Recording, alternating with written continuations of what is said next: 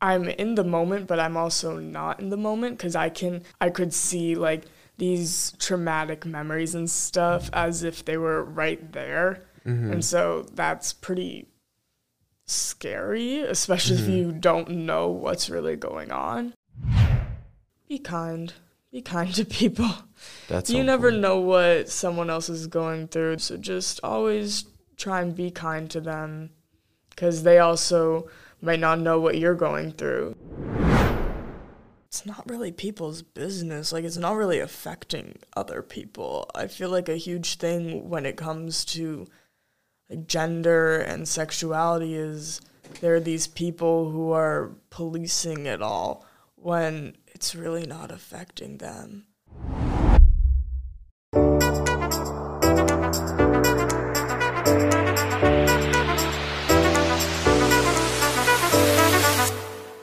Hello and welcome back to the Bigger Picture Podcast. I am your host, Channin Zhao, and today I am very lucky to be joined with Payton. How's it going? Welcome to the studio. Thanks for having me. Of course. So what was the reason for the med leave? That was mental health stuff. Like, I had like 3 or 4 undiagnosed mental illnesses, so that's pretty difficult to be going on with without being treated for. Like, I mean, it's not that necessarily for everyone. Having it diagnosed is what's like the big thing. But for me, having it diagnosed was kind of like more validating in a way of being like, okay, here's an issue. This is an actual thing. Like, I have one of the biggest things that was going on is I have PTSD. That was going untreated. And I had the very stereotypical understanding of PTSD as I haven't been a soldier who's gone to war, so why would I have PTSD? But that PTSD is just trauma in general. You can experience trauma even if you don't go to war or whatever. So, yeah, I got help with that. And yeah, that's very interesting that you brought up this point about PTSD. Do you know what triggered it? Did you find out, like, because you did take a lot of time out and spend a lot of time in therapy and treatment. Do you know what caused this PTSD? Well, multiple things over time. One of the things was in 8th grade, I went on med leave for like 2 weeks. And so that was kind of traumatizing because, I mean, I had to like go to this, what's it called? This like psych place, this psych hospital. This psychiatric hospital, which was almost 2 hours away from my house, I think. And so it was very isolating and just very, and I had to spend the night in an ER and all that stuff at a pretty relatively young age to do all that stuff. And I think that's what I needed to do at the time. And also it ended up just being a traumatic experience that has stayed with me. So you think that's sort of like where the source of PTSD came. And what was the other 3 mental health issues that you were talking about? Well, I have depression, I have anxiety, just like generalized anxiety, PTSD, and OCD. Those are my main ones. And I really was just being treated for depression, I'd say. A little bit for anxiety as well, but really just for depression. And when did you, so you mentioned you had to go to this mental health place or go on med leave in 8th grade. So this definitely has been an issue for a while. Like, is it chronic, and have you sort of discovered like the source of it and then what the root of it is yet, or you're still figuring that out? Or? Yeah, well, with mental health generally, there's a whole idea of external factors and internal factors. Okay. So for internal, it's like genetics, biological, stuff like that, because lots of mental illnesses are hereditary.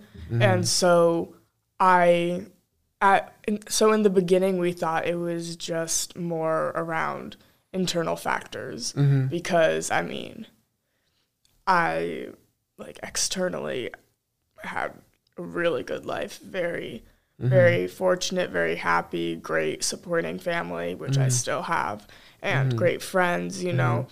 So, and because, so it was more of a biological aspect that was being looked at and really treated for. And so it was more centered around medication, stuff like that, to just fix what's going on in the brain. And then later on with stuff with gender coming up more and more, I think that really was the external force that made it even worse. And so I needed to have more therapy and learn more skills around how to work with how frustrating the world is. It's like coping mechanisms deal with it. So you would say it's both, that you have hereditary and that. And how is it? What is the experience like? What were you feeling like before you went on med leave in school? Can you share like some stories from that time, or also like the experience? For which year? Like last year? Yeah, we can start with last year, and we can also go to the 8th grade later too. Okay. Well, last year was difficult because I was both so happy and so just unhappy at the same time. Mostly because I was being worn very thin because I had just so much going on, and it was my first year here, and I was playing a varsity sport. I had like these difficult classes I was taking. I was getting like 4 hours of sleep a night. It was very difficult, and that's not good on your mental health and your health just in general. And then on top of that, I was having PTSD episodes, which for me are like involve hallucinations and stuff. So it's like I'm in the moment, but I'm also not in the moment, because it's like looking through like stained glass, like you can see the color of the glass, but you can also see beyond it and see that there's like stuff outside. So I could see the moment, but also I could see like these traumatic memories and stuff as if they were right there. And so that's pretty scary, especially if you don't know what's really going on. And I thought it was just simply, I'm just anxious and stuff and tired, so. But so at that point, you still haven't fully diagnosed for all these? No. So you thought it was normal, but what was the point that you realized that, nope, this is it, or? Well, I mean, I didn't want to leave school. Yeah. The school was kind of like, you need to... I'm grateful that this happened, and I'm grateful they did it. I was not happy in the moment. I will say that. I was a little frustrated. But they've been really great, and they really helped me out with saying, like, hey, you need to just go and get some help, because, like, you're going through some stuff that needs to be sorted out. And like being at school right now, being in a boarding school isn't it, especially because for the pandemic and stuff, like I'd been doing online school for like, hi Chris Sparrow. I've been doing online school for like over a year. Like I did end of 8th grade, and then all of freshman year was online school. And so going from being like that to then all of a sudden you're in a boarding school where you're constantly surrounded by people, and I'm an introvert, so that's very exhausting. Yeah. So they were like, okay, you did 3 months, there's other stuff going on here as well. Just go to some sort of program and learn some skills to help you be able to be in this environment. Because I love NMH, and I was really happy that I came here. But it just wasn't completely working out how could have been. Yeah. No, definitely. Because I do remember first meeting you last year, and you seemed so happy and positive, and the friend group last year was really nice. There were like Anna was there, like Chelsea, like all these people were all, at the start of school year. And then you were very happy. Every time I see you, you always have a big smile with you, and you're really positive. And then so I was kind of surprised when you went on this med leave, and I can understand how you didn't want to leave school, because school is, it was a great experience for you. Mm-hmm. But then was it that you went to health center a lot, and then they just made the decision for you, or? No, I kind of became... So I did go to health center a decent amount. And part of it, actually, we realized was because the time that I was taking my antidepressants didn't work out. Like, it was dipping at, like, afternoon time. So we needed to change the time that I took those. So that was something that was figured out based on when I would frequently go to the health center, because my mental health was just... going kaput. But then also... So it's still consistently... So it's like a consistent time of the day that your mental health with. Yeah, because there's like records and stuff, they kind of realized, hey, you take your antidepressants at night, right? Well, normally they're taken in the morning, because then... it's not like they're at their strongest point while you're unconscious and asleep. So, yeah, I started taking them in the morning, and then I wasn't going to the health center as much in the afternoon, because they were staying strong for longer, which is good. Mm-hmm. But then what happened then? Then I kind of got to a point with my PTSD where it just got really, really just way too bad and serious. I had like a PTSD episode in class, which it was a really bad one.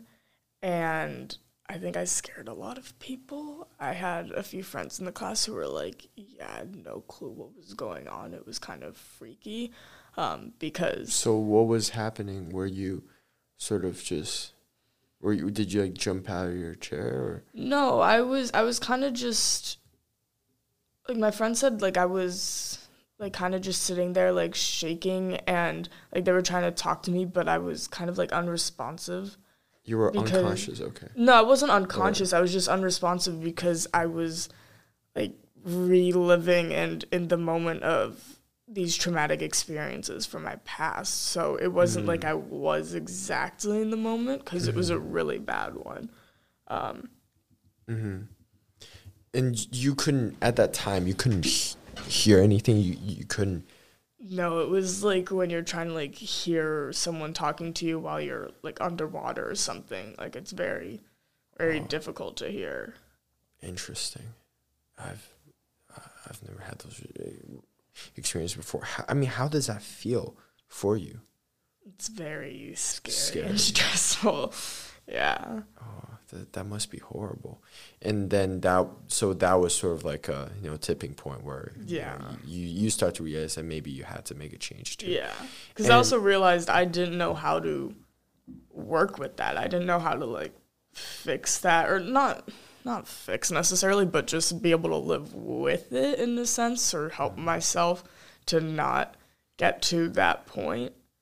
Because with like more stress, it's easier and more susceptible to having PTSD episodes, and school can be stressful. Like stress is unavoidable. So yeah, just being able to get skills to work with that. So you did mention how when you were in your med leave, you did learn a lot of these important skills.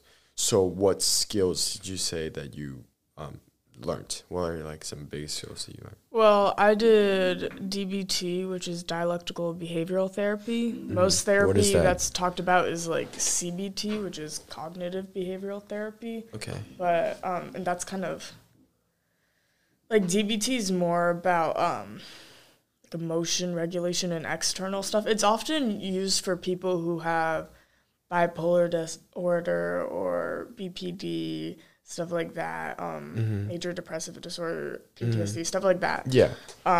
So it really is centered around, okay, like interpersonal relationships, like just being able to live with external forces and external situations. So I'd say a big thing is just one of my most used skills, I would say, is stating the facts, which is where you kind of step back and you're like, okay, I'm thinking all these worries and saying all this stuff to myself, but let's like state the facts of the situation, like what's actually going on.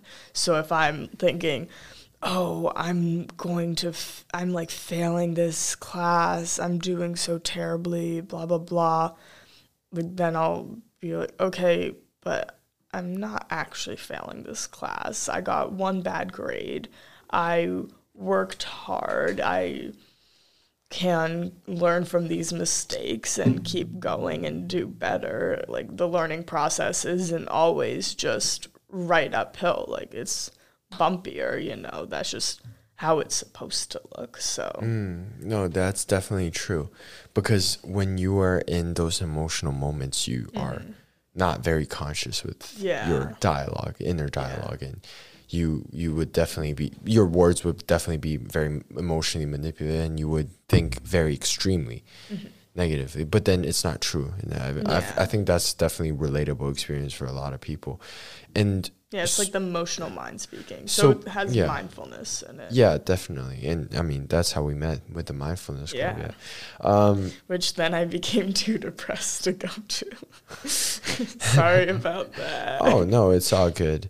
But I want to understand a little more about this DBT. So you did mention how it's different than CBT. What do you think the major difference is? And how were you being treated? Like what was the daily treatment process like for you? Well, it was a partial patient program, so which means inpatient program you live there, but partial patient is like you go in for the day and it's like it's like a school day, but you go in, you have classes there and they teach you skills and all that stuff, and then you go home and then you come back and you do that. I did that for 5 weeks, technically 4 weeks, but each week was short. So then I did 5 weeks. Like each week a holiday or something ended up coming up. So it'd be like one less day. I just was because I was there around like Christmas time and New Year's and stuff. Interesting. Yeah. Okay. So, what other, so how is the daily process of treatment like? Well, there'd be different classes where it would specify in a different thing. I'm trying to think of like the specific names they used for them. It's fine if you can't. There's like a mindfulness class there, and there's like a worksheets and stuff, and you would share what you wanted to share and like just practice being vulnerable, because that's important, especially with treatment processes. And it was a small group of people who were like anywhere from 13 to 21, I think was the age range. Yeah. Okay. And then what do you do in class? Do you talk about, is there like a teacher that teaches you about like skills on how to deal with these? Do you still have like a therapist that you would talk to, or? Yeah. So you had a therapist there, and so you talk to them, and you also would have like in class, like you'd have homework and stuff like that. And so you'd be able to work on things outside of the program, I guess. And often it was stuff that it was like, okay, like exposure therapy. you'd set a goal to expose yourself to something that just really is like very anxiety inducing or can be very triggering or something like that. Like lots of people being in a very loud or overwhelming place, that can be difficult. That can sometimes be difficult for me. So just maybe going to a loud and overwhelming place and being able to be there. And I mean, you'd make a plan to take small steps to get there. It's not like you would just necessarily throw yourself in, but maybe just go and be in a loud place for like 5 minutes, leave, and then maybe go back again and stay for longer and stuff like that. Maybe, so it's like, progressive overload. Yeah, exactly. Yeah. It's like, that's like you build up to be able to, like you're exposing yourself to it. That's exposure therapy. Exposure therapy, right? Yeah. And then also, so you were, at the time, you were talking to also like psychiatrists, I would assume, and they, were you sort of talking to them and they were helping you to figure out like what were your mental health issues and what caused it in some sense? Yeah. So that's been more of an ongoing process. But yeah, I talked with psychologists and a psychiatrist about like meds, and because med adjustments are also something to look into if you're having difficulty. So like, okay, is this working for you? Should the dose be higher? Should we introduce something else? Whatever. Yeah. And so I kind of want to ask more about like the coping skills with depression, because I feel like it could be an experience that people might, it also goes similar to, and you've definitely spent all this time, learning and all that. So what do you think are the most important skills that you have developed? And like, if you face another depressive episode, what would you do? I'd say one of the biggest things would be opposite action. So when I'm depressed, I often want to just like isolate, and just be be in my bed, just in the dark, doing nothing. But then kind of recognizing, so mindfulness is involved in this, recognizing, okay, but if that's not really going to help out the situation, like maybe go and hang out with a friend and be surrounded by people and just, because that can be very helpful. So often, like that could be scary too at some time. Yeah, right? It can be scary. So often I wouldn't go to like the dining hall when it's very crowded and chaotic and overwhelming, because that's just the complete opposite of what I'd want to do. Like, so maybe if that would be like too much and that would be making it worse, then I'd like see if I could hang out with a friend one-on-one and just maybe just talk or just watch TV together or do homework or whatever. So at least I'm not by myself completely and I am having like human interaction. So that can be helpful. So opposite action in some sense is to still resist the urge of to isolate. It's like resisting the urge to do something that is kind of just feeding into an unhelpful thing. Like something where if you're depressed and you really want to do something, then just trying to do the opposite of that, or at least something that, the opposite of that, I guess. No, definitely, because one thing with depression, or I don't know if it's generalization, but a lot of times depression or depressive episodes could become caused by isolation, and isolation is directly correlated, proven by so many studies, as one of the biggest cause of depressive or depression or sadness, and yeah, and at that time, you know, when you feel that depressive episode, you feel the urge of not even to socialize. So, but actually, you're making yourself feel worse. Yeah. And that could spiral negatively. Yeah, because we're social creatures. So, like, if you go, okay, I'm going to just go and stay in my room, and then that easily can become, oh, like the next day, oh, I'm just going to do the same thing. That was fine. And then it just continues and continues, and before you know it, you're just not going out anymore and really socializing at all, and you're even more depressed, and things can get much worse very quickly. Yeah, and it's just like a negative cycle downwards. And so sort of how did your parents help you with this process, would you say? My parents were really great. Part of the program was like a parent session, which they took part in.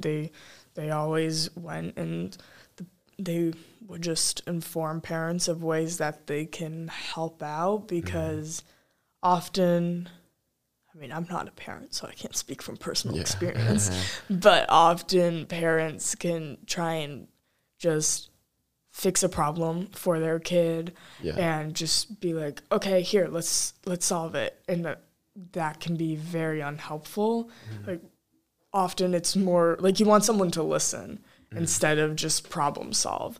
And so with emotions and stuff, that can be a big thing. So if you say, oh, I'm just very sad today, you know, not doing so well.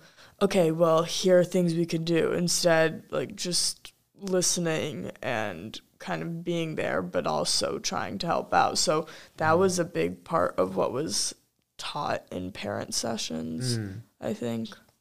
That's a very my parents are lesson. very supportive. Yeah, definitely. First of all, I feel like your parents are definitely very, very kind people, and you've met them. Yeah, I've met them, and also, was it your birthday? My birthday, yes, And also you met them last year too, Parents' Day. I'm trying to recall, but it's been a while. But anyways, because definitely they've definitely shown a lot of support and that, and I kind of want to sort of shift gears a little bit, right now to talk about sort of your more not big decision, but like big discovery that you sort of decided to or found out that you want to become trans in the process. So how was that process like? Well, again, I'm very fortunate to have such a loving family. My older sister is also very, very supportive, and I love her so much. She's amazing. And so they've really helped with everything, and they've always been pretty good about just saying, like, we love you, like, no factor can really change that, like, kind of unconditional love, that type of thing.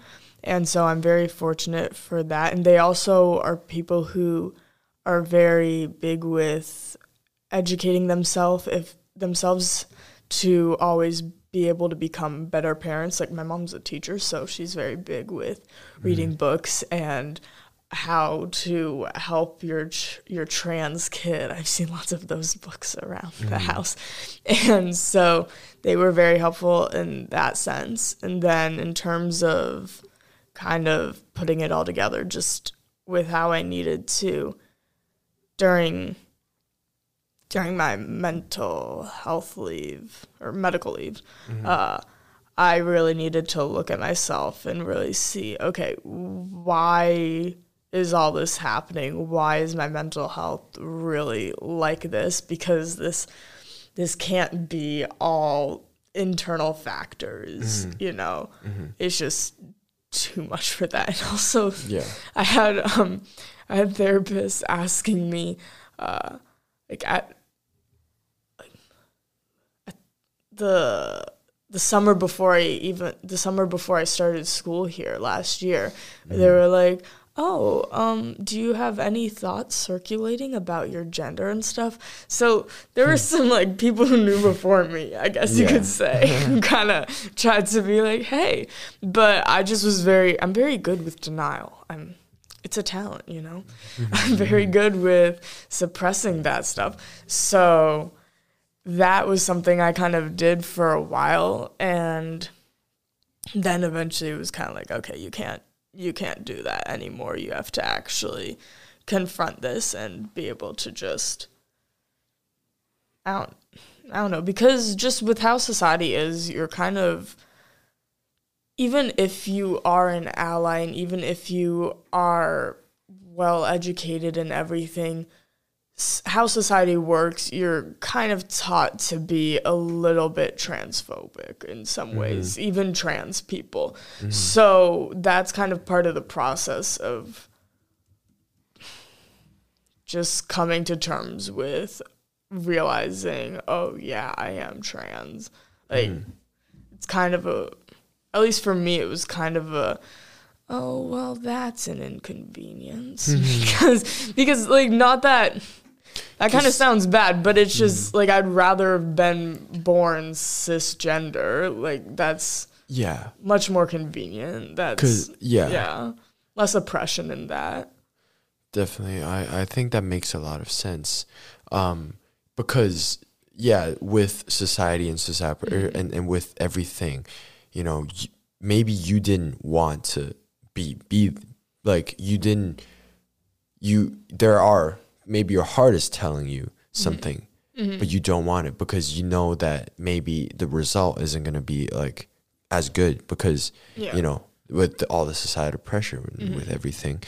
But so you had this, so definitely this has been like an ongoing conversation in your mind, I would speculate, right? And it would come up and, you know, maybe like your rational side of your brain would tell, no, we can't, that's not me. But then, you know, that keeps coming. So it sort of comes up to a point where you made a decision, right? To sort of, to openly face it and acknowledge it. Is that, did I like describe your mental process right? Or tell me if I'm wrong though. No, I'm just guessing, but. That, it was like that. Like, another factor is that I'm always pretty just worried that I'm an inconvenience to people. So the idea that me like changing pronouns, like, oh, I don't want to ruffle any feathers or make it difficult for people, you know, especially with any family or friends or people just in general in the world who don't necessarily understand that stuff. I don't want to like upset them or anything like that or take up too much space. And would you think that could be a challenge too, because you're such a nice person, and would that be a challenge in some sense that you know that once you made this decision to openly acknowledge this fact or like change your pronoun, and what like the impact it would have on? Yeah, like just because people, that was just a big difficulty for me because of course, if you have been using certain pronouns for someone for 15, 16 years of their life, that's going to be a habit. So of course you're not snap of the fingers automatically going to be able to use these other pronouns for them correctly right away. Like it's a habit that needs to be broken. But lots of times when it's being broken, and if someone slips up, which of course will happen, they're like, oh my gosh, oh no, I'm so sorry, and like make a big deal about it, which, I mean, I appreciate that you're sorry, but also that's just causing more attention for it. So that was like more of a, that was more of a bigger difficulty, or that has been a bigger difficulty. And also the fact that often if someone does misgender me, I find myself not correcting them because I still have trouble with feeling like, oh, I'm an inconvenience, or even if it's just like, oh, I don't want to bring attention to myself with that type of stuff. So yeah. And what was the mental process? So how was that day or that specific moment when you finally decided to come out? You know. I forget when. Oh, I was chilling out in Maine, and I just texted my sister, "Hey, I'm trans, just so you know," and she responded, "Okay, that's such a you way of coming out. Let me just state that, but also." Like, did you want to do that for a while? Was there like a build up? Yeah. So that's part of the thing. Like I think it's with stuff like this. With big things like this, it seems like it seems to other people like it's something that just suddenly happened, even though I will have been thinking about it for months before. I just haven't spoken about it or talked to anyone about it. So then it is very sudden for other people. It's like, hey, I'm trans, by the way. Okay, please use he, him pronouns. Much appreciated. Thank you. And so what changed that day? Because you did mention how it was like a months of build up. Yeah. Was there like a moment that triggered you, or you just felt like it that day? It was kind of just a moment of, okay, yeah, I need to just come out with this, because I had been watching just lots of videos of people just talking about their own experiences with realizing that they're trans. And I had talked with friends of mine who are trans, and they just told me their experiences. So it's not like anyone trying to, I don't know what the transphobic people say, like brainwash or whatever. I don't know. It wasn't like that or anything. Yeah. It was just me hearing other people's perspectives and journeys and kind of seeing, oh yeah, I can really relate. And also me realizing, so another big factor for me was that there's gender identity, which is like correlates with pronouns and stuff, but also gender expression, which is like how you just express yourself. And part of that is I really liked gender bending fashion, so I like to wear what's considered more masculine clothes, and I also like to wear what's considered more feminine clothes.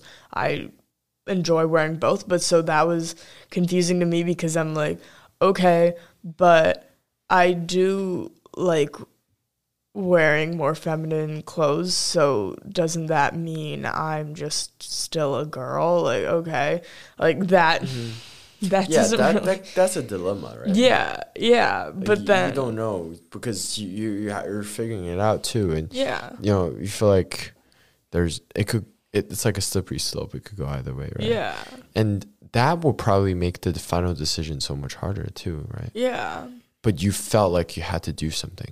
Yeah, because I also a big, which this kind of seems like an obvious thought to have.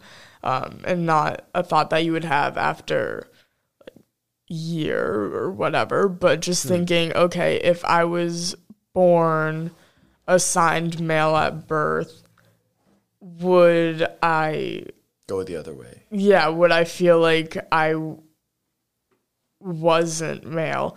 And I just immediately thought, no, if I was born male at birth, then I'd just be vibing. I'd be chilling out, having a great little life, which, I mean, I'm having a great life.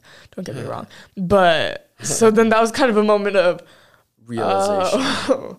Yeah, that's kind of something that's pretty telling. So that was the moment when you realized that you had to Yeah, take over that. And that's very interesting.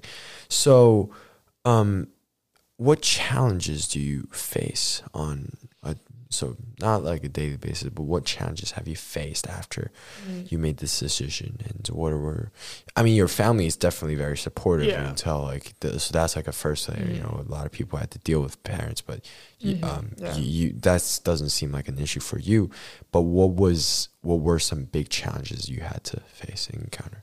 I'd say mostly challenges just around people misgendering me, stuff like that. That's kind of always a pleasure.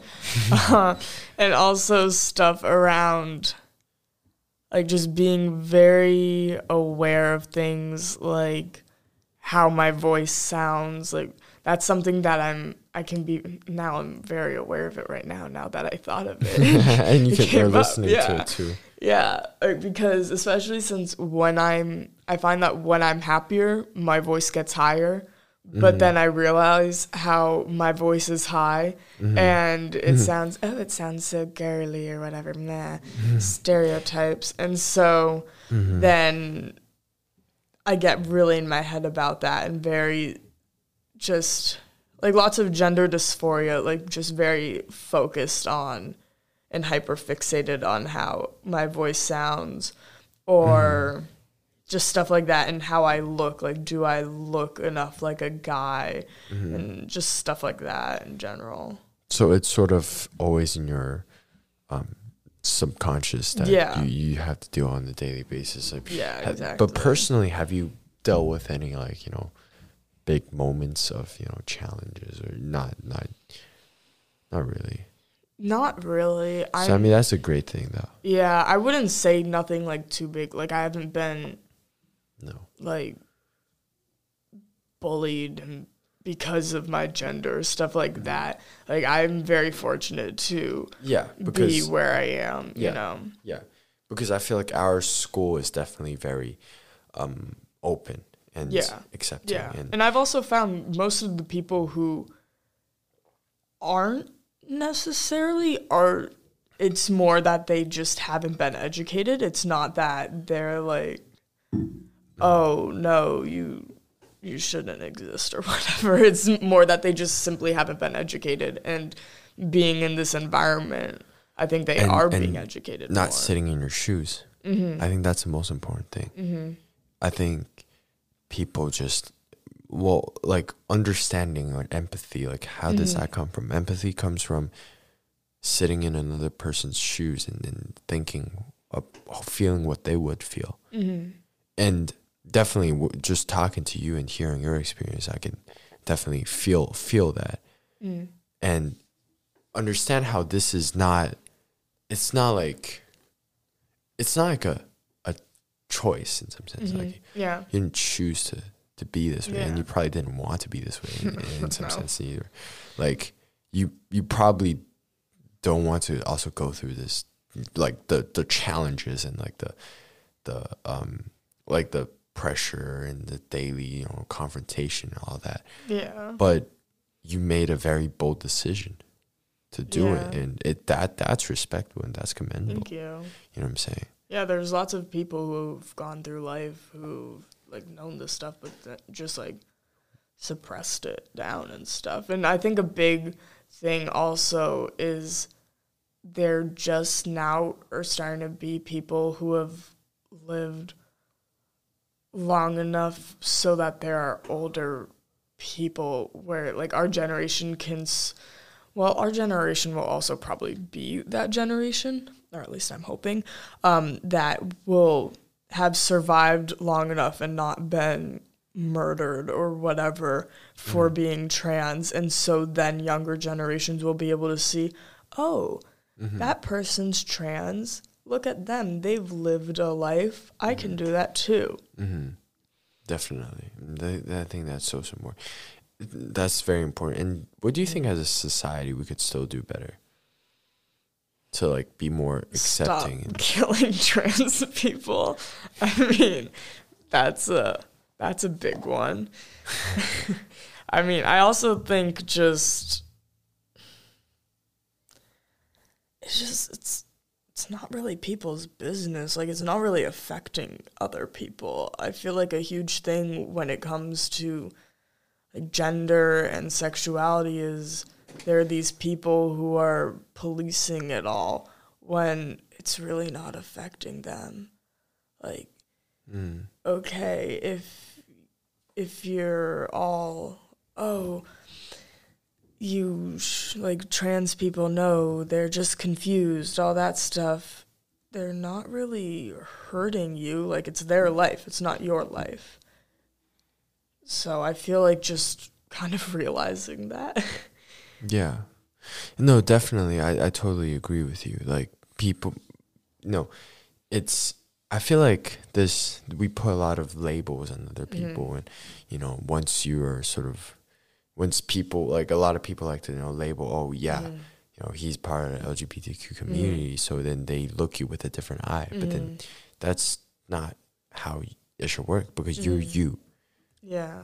You are still, you're Payton. And then it's just like, yes, you had to deal with this.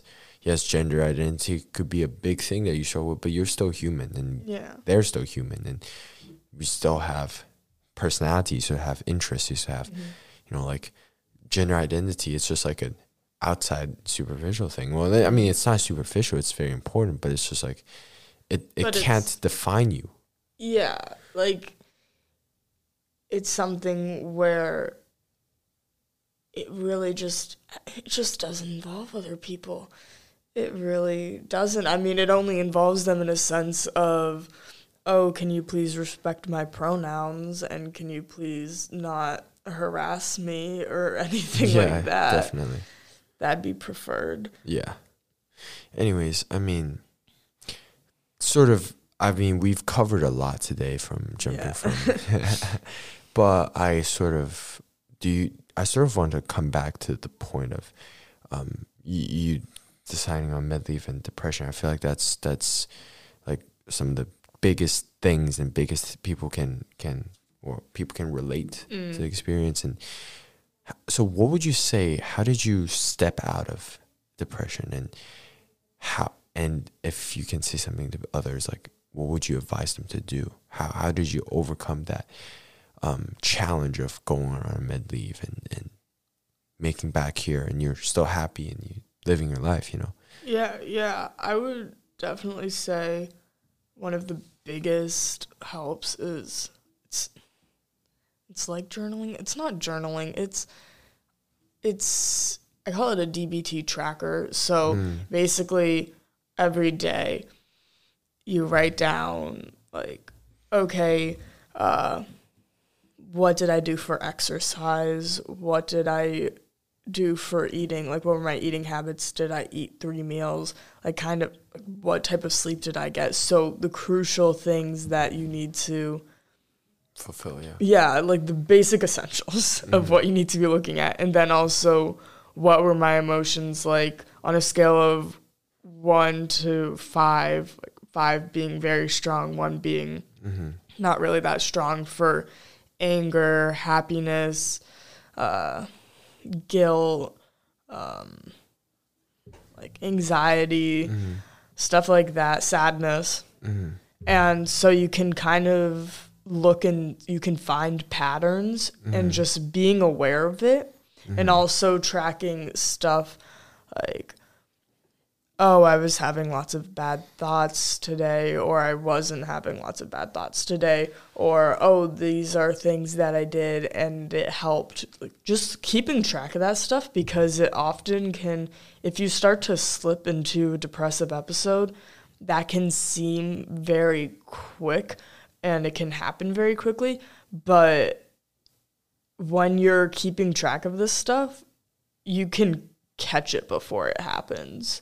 Like, once you get into a habit of it, you can see, I've been really sad for a while now, and I haven't been exercising at all, or I've been eating like 1 meal a day. Maybe I should change that. Maybe that could be factoring into it. And it just makes you more aware of what's going on, because everyone's so busy. It's really difficult to be aware of things, even though it's just being aware of your own life and what you're doing.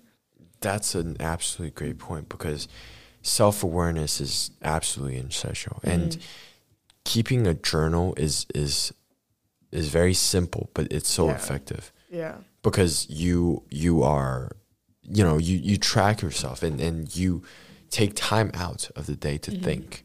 Yeah. It can be very calming and reflective. Yeah, definitely. Yeah. And it also can be a moment where you can be like, oh, this great thing happened today. Oh, this, like, moments of gratitude, that's and you been remember it, shown to be very and good for your it's happiness. correlated with positive mental health. Yeah, Gratitude journal is extremely important. That's perfect. I think it's time for the final sector. It's I usually at the end of podcast I'll ask you 3 final questions. Okay. The final 3. No pressure. No pressure. No. So the first question is, what do you think the bigger picture of life is? I'd say, honestly, it's just to be happy and find happiness and do things that give you joy with the little time that you have on this planet, because no one really knows what comes after death or what death brings. I mean, everyone has opinions, I guess. Yeah, but definitely. So just try and be as happy as you can, and try and use your time wisely, and as long as you aren't hurting anyone, or just continue doing what makes you happy. Definitely. That's a great point. And also, I saw this thing where it was like, dogs have such little, like, their lives are much shorter, like their lifespan is much shorter than human lifespans, because when dogs come in the world, they know their purpose. They know what they're doing. They're walking around, they're having fun, Meanwhile, humans, they take up all their lives trying to figure out what their purpose is, and then often if they do figure it out, it's pretty late in the game. So just try and figure out what makes you happy as soon as you can. And what makes you happy? Or are you still in the process of figuring that out? Still in the process of figuring that out. I'd say That's spending time mostly, though, with people I love. Yeah. Journaling, too. That can be helpful, yes. Yeah, and also with people you love. That's so important. Yeah. Second question, what are some non-negotiable values that you have for your living and for community? This is kind of a, I don't know, cheesy one, but knowledge is power. It is a gift. Like, learning is such a gift. And I think it can be very undervalued. And I think it's just really important. And also just be kind. Be kind to people. You never know what someone else is going through. That's something that I really learned here. You never know what someone else is going through. So just always try and be kind to them, because they also might not know what you're going through. So just be aware of that. That's a great point right there. And the last question for you, if there's one thing you can say to a younger version of yourself, what would it be? Go outside and play. I Really? was a workaholic at such a young age. Yeah, oh my God. Really? Yeah, I was like in 5th grade, I was like counting my grades and stuff, and like when I was in 8th grade in the ER, I was studying for this test. Wow, that's crazy. Yeah, I was a very just big workaholic. Yeah. Interesting. So go have fun. Go have fun. Yeah. That's so important. Do what you love. Hey, I love it. Thank you for coming to the podcast today and sharing all these. No, it could be very. I really appreciate it. I mean, sharing all these like deep stories and touching stories. I mean, it takes a lot of courage for you to step out and be so open about it. Thanks. Yeah, I hope it helps people, or at least gives people something to listen to in between their music listenings. I don't know. Definitely. Whatever, and I mean, it's it's definitely an empowering journey too. Thanks. And I've learned a lot from you sitting here today. Anyways, for listeners, thank you all so much for listening, and I'll see you in the next episode. Bye-bye.